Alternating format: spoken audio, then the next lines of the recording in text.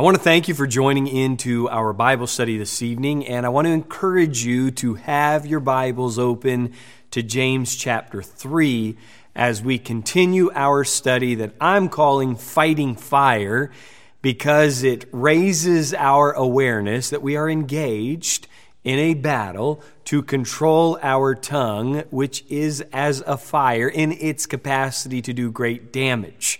That analogy is drawn directly from James chapter 3. And tonight we're going to study a segment of verses that are going to be shocking. I say that sarcastically because James acknowledges and recognizes hypocrisy within the church. The audacity of James to point out hypocrisy within the church. Well, the fact is, all of us have some of that in our lives. And it is intriguing to me what James points out. He's matter of fact, he's direct, it's convicting. The reality is such that what James has seen going on in the church is a contradiction. That people are coming to church and they are blessing God. And then when the worship service ends, they find themselves in situations where they are cursing other people. And James directly says these things ought not so to be. He will not tolerate this because the Holy Spirit will not tolerate this. It's a striking thing that he points out, and I want you to notice with me in verse 9 what he says. Now, he's talking about the tongue, our mouths. Therewith, with that tongue, bless we God, even the Father. And therewith, with the tongue, we curse men, which are made after the similitude of God. Out of the same mouth proceedeth blessing and cursing. My brethren, these things ought not so to be. Doth a fountain send forth at the same place sweet water and bitter? Can the fig tree, my brethren, bear olive berries, either a vine, figs? So can no fountain both yield salt water and fresh. Now, I referenced that this passage of Scripture is sermonic in the sense that this is probably a message that James preached, and in a way, it's transcribed for us. It's, of course, Holy Spirit-inspired Scripture. But I can hear the direct tone within those verses. I know that he's talking to believers. He's referenced them as my brethren, my brothers, my family in Christ. I see a behavior that needs to change. I see something in you that's not right. This must be addressed. The Holy Spirit will not tolerate the fact that with our mouths we both bless and we curse. This is contradictory. We should not be doing that. That's what he said. With the tongue, bless we God, even the Father, and therewith curse we men, which are made after the similitude of God. Now, I kind of like what James does. He says in here, bless we God, curse we men. He's not preaching down at the church. He's acknowledging with that plural pronoun, this is a battle for all of us. He's including himself in that. He's not speaking down to them. This is not a condescending tone. He's acknowledging that we all do this. I like what one Greek scholar said when he was writing on this verse. He said, we all have two dogs inside of us, a good dog and a bad dog, and they both want to bark through the same mouth. We have an old nature inside of us. As believers, we are new creatures. We have a renewed part of us. And the fact is, we must exhibit the Holy Spirit and God-honoring words with how we use our mouths. With the same mouth, we both bless and curse. Shouldn't be.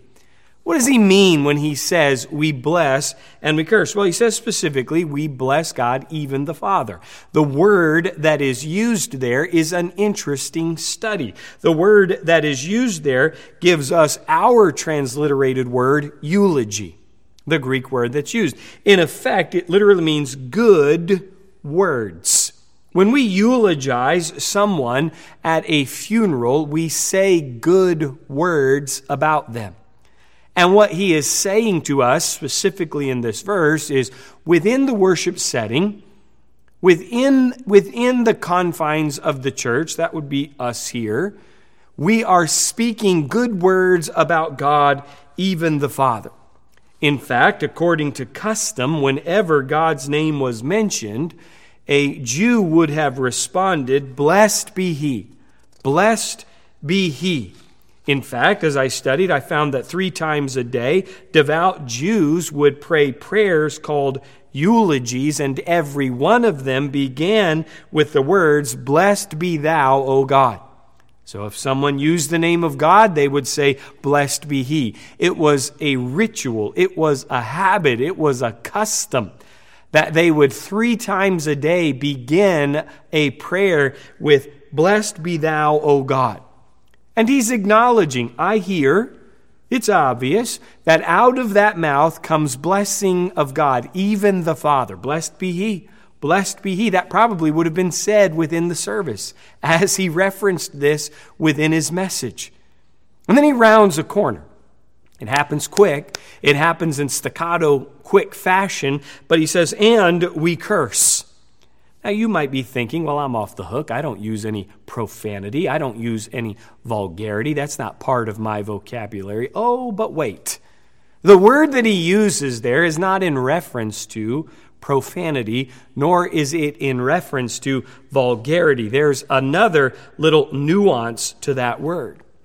And what he is talking about in specific, literally, is slander, gossip, and accusation.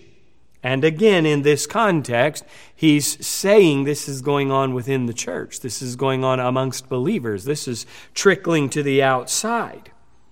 As one wrote, there's another nuance that the Christian that does this kind of cursing considers themselves to be above other Christians. In other words, the one calling down curses or unkind words is viewing himself as higher than the one that he is demeaning. You are, when you speak these words, he wrote, in your own mind, placing yourself on a pedestal above your fellow man, you are speaking down to them. I think that nuance is important. And I tie it back to James even using the plural pronoun. He is not speaking to the church in a condescending fashion. He is acknowledging that he's in this battle, and he is saying some of the root cause of these words of cursing that come out, slander and gossip and accusation, are actually rooted in your proud heart. You have begun to view yourself as higher than others, or you're trying to convince yourself that you're better than someone else, and to slander, gossip about, or accuse solidifies that sensation, that feeling about yourself in your own mind and heart. It's a tragic thing. Now, he's just painting very vividly. He's painting very vividly. Out of the same mouth, with the tongue, we both bless and we curse. We speak good words about God, and we're intentional about it, and we curse, we slander, we gossip, we accuse men.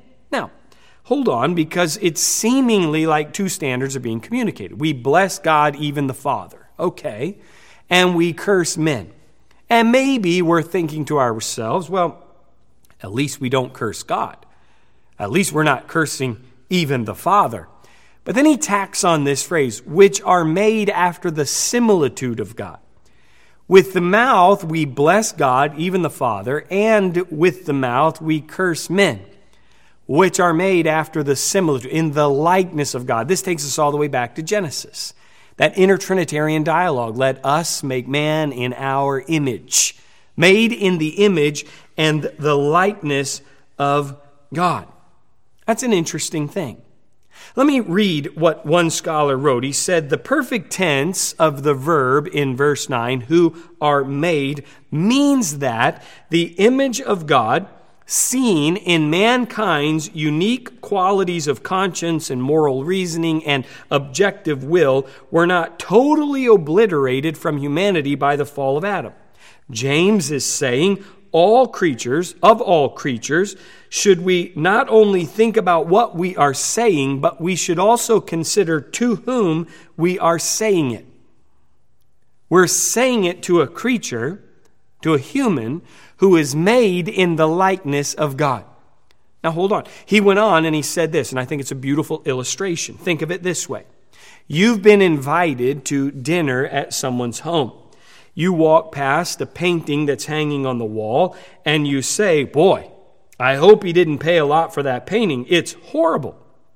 Only to discover, he wrote, that the artist is your host and he overheard you.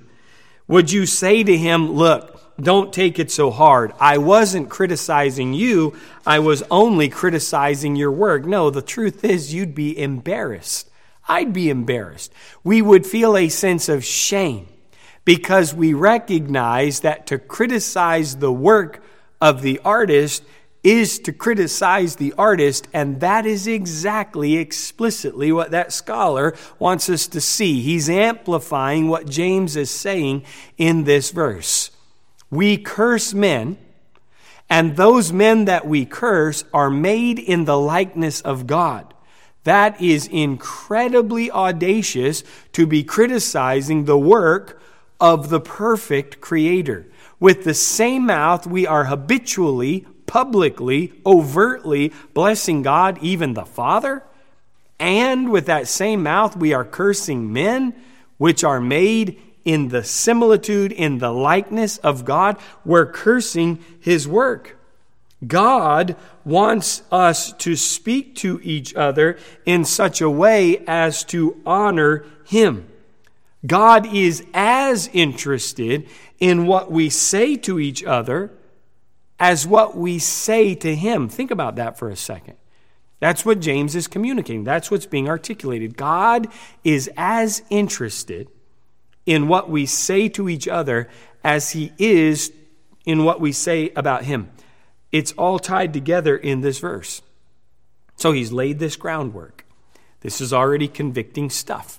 And then He takes what I would say is a parental tone. It's certainly an authoritative tone when He says in verse 10, out of the same mouth proceedeth blessing and cursing. My brethren, now He's talking to believers, He's directing this to the church, these things ought not so to be. This is very strong language. In the Greek, this is communicating real negativity. This should not be the case. I don't think we fully comprehend the damage of accusing, of gossiping. I don't know that we fully comprehend how much damage we do. That's why we have to stay within the context, stay within the study, and grasp that this tongue that we have is a little fire. What a great matter a little fire kindleth. What an incredible amount of destruction our little tongue can do. It's literally setting the direction of our lives. It's affecting us on every level. And we should not be cursing others. That's really the thrust of this. There's no excuse. My brethren, you have the Holy Spirit indwelling you. You are a new creature. You have a renewed tongue. Your mouth should not be cursing. That's what he's saying. There's no loophole there. There's no excuse there. Your mouth should not be cursing. These things ought not so to be. Now, what he'll do is he'll really send home this passage, this truth with some pictures. Just like a teacher. Now he's spitting out. He's using illustrations. And he gets to verse 11 and he begins to ask with these pictures. He's conjuring up images in our imaginations and he's asking us really rhetorical questions. Doth a fountain send forth at the same place sweet water and bitter? Well, the answer to that is no. Now, he's speaking these really rapidly. He moves right on. Can the fig tree, my brethren, bear olive berries? Now, when he throws in my brethren in there, that's where I hear the sermonic tone. That's where I'm reminded that he's preaching. Again, it's a rhetorical question. He's teaching. He's using these pictures, illustrations, so that people really lock in on what he's trying to communicate. Now, he moves right on. Either a vine figs. Can a fig tree bear olive berries? Can a vine produce figs? The answer is no. And he'll say that so can no fountain both yield salt water and fresh. This is pretty self-explanatory stuff. This should not be going on. One author said, within the mountain of self, there is a great struggle. If there are two dogs within us, a good dog and a bad dog, fighting over who barks out, he says there's only one opening. Two streams within us, one opening, a bitter and a clean, a pure stream within us, but only one opening. It is interesting. It's been pointed out 1,000,000 times. We've been given 2 ears and 1 mouth. We're supposed to listen more than we speak, and if we had the intention for it to be okay to have one mouth that cursed and one mouth that blessed, we'd have 2 mouths, but we have only one. But we have 2 streams within us that are looking to gush out of the same fountain. And the Holy Spirit can help us dam up the one stream and allow the other stream, the stream of blessing, to flow out. The question would be here, what kind of fountain are you going to be? Now he asks again, can a fig tree produce olive berries? Can a vine produce figs? The answer is no. A vine is going to produce grapes and a fig tree is going to produce figs. That's what he's wanting us to see. Pointedly, that's what he wants. What he's using here is a scriptural analogy that goes all the way back to the Old Testament, which is root and fruit. We can tell what kind of vine or what kind of tree we're looking at by the fruit that the tree produces, because a fig tree is going to produce figs. And we know it's a fig tree because there's figs on the tree. And he is saying to us in this analogy, you know how I can tell you're a believer? You know how I can tell you're spiritually mature? You know how I can tell you're under control of the Holy Spirit and not capitulating to the flesh? I can tell the root, and I can tell the type of tree you are by the fruit that I, in this case, hear. Pretty straight talk. I can tell your spiritual temperature by listening to your mouth. We know this, do we not? I think all of us have some internal system of standards. We know negative people. We know cheerful people. I think we probably at times assess fake people or sincere people. We know nice people and we know mean people. And the truth is, we know, and those of us that have the Holy Spirit inside us, he leads and guides and shows us when we're around those individuals who are dominated by slander, accusation, gossip, evil speaking. And what he is saying is, you know a lot about that person's spiritual maturity. You know about the temperature of their heart by checking out the fruit. Just know what they are by viewing the fruit. He closes, and I think he's kind of tying it back to his first image, his first analogy here, that literally a salt spring or salt water and fresh water, they're not going to come out of the same spring. And that means that only a believer who is controlled by the Spirit of God can bear the fruit of the Spirit, love and joy and peace and meekness and long-suffering and gentleness. Think of the fruits of the Spirit. And I find this interesting, and we studied the fruits of the Spirit at length this year. The fruit of the Spirit is most often visible in the words that come out of our mouth: love and joy and peace and long-suffering and gentleness. And think of how evident the fruit of the Spirit is by our mouths. That's why Solomon wrote, the tongue of the wise is health. Paul, writing to the believers at Colossae, said to them, let your speech be always with grace, seasoned with salt, that ye may know how ye ought to answer every man. There isn't a conversation where our speech should not be gracious. Let it be always with grace, always seasoned with salt, always words of preservation, not corruption, words that edify, don't destroy. If I really grade myself, I fail at this. I'm around people. I'm engaged in a lot of conversations. We all fail at this. In fact, I wonder at times if we took away as a topic of conversation other people, other people's behaviors, other people's wins, other people's losses, other people's successes, other people's failings, other people's spirituality, other people's sinfulness, what would we talk about? What would we even talk about? Our speech should always be gracious, always. I think it's interesting to get really practical. There was a commentator on this passage who listed out things. I won't read it. He's a little exhaustive with it. But here's some things that we shouldn't say to each other. I told you so. Can be condescending. I can talk to you until I'm blue in the face, but it doesn't do any good.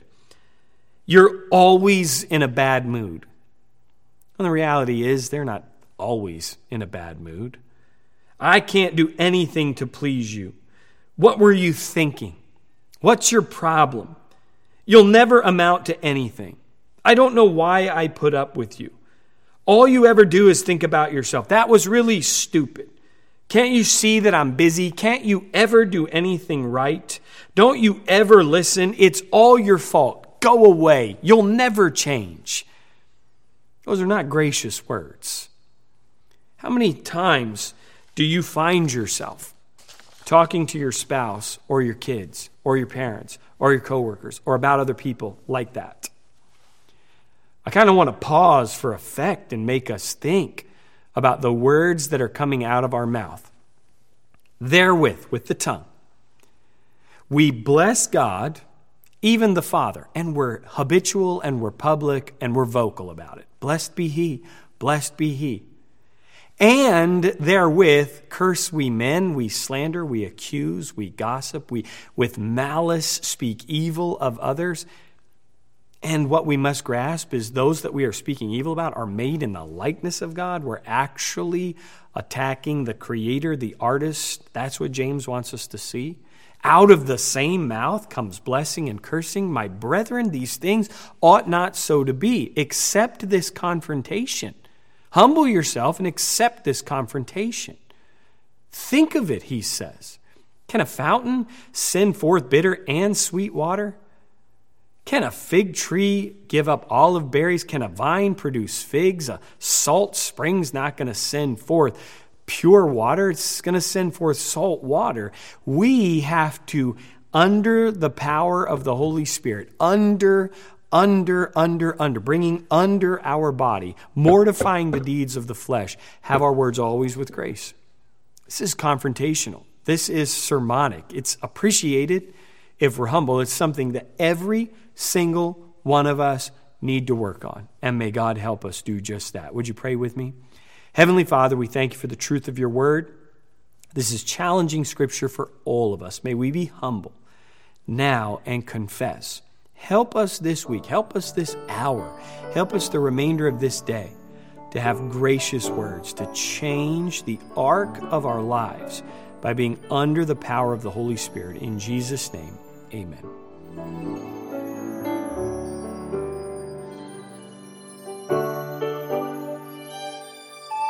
Thanks for listening this week to the Graceway Baptist Church podcast. For more information about our church and our ministries, head on over to our website at gracewaycharlotte.org. We are a church located in South Charlotte. We are growing and our ministries are doing big things for Christ. If you're looking for a way to get plugged into what we're doing, email us at info@gracewaycharlotte.org. Also, stay in the loop with everything happening by following us on Facebook and Instagram. Our handle is Graceway Charlotte. Thanks again for listening to the Graceway Charlotte podcast. We'll see you next week.